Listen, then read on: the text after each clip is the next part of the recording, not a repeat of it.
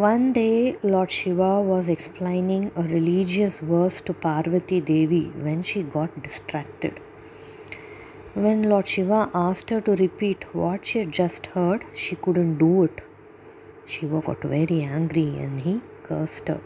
He said, "May you be born on earth as a fisherwoman, where you have no opportunity to hear the sacred books." Shiva's words came true and Parvati was born on earth as a fisherwoman. Parvati's absence made Shiva realize his mistake. "I have ill-treated my wife," he thought. "I must bring her back." So Shiva called his attendant Nandi and said, "Transform your body into that of a shark and annoy the fisherman." Nandi followed Shiva's orders and assumed the form of a huge shark.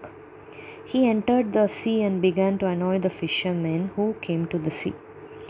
Meanwhile, Parvati had grown into a lovely young woman. By that time, the shark had annoyed the fishermen so much that they wished to get rid of it. "The man who catches the shark shall wed my daughter," declared Parvati's father, who was the head of the fishermen folk. Shiva had been waiting for this moment. Assuming the form of a handsome fisherman, he went to the shore and caught the shark. The fisherman kept his word and married his daughter Parvati Devi to Shiva again. Thus Shiva and Parvati were reunited.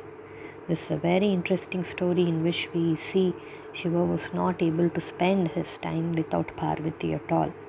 Both are one and they love each other very much. Thank you.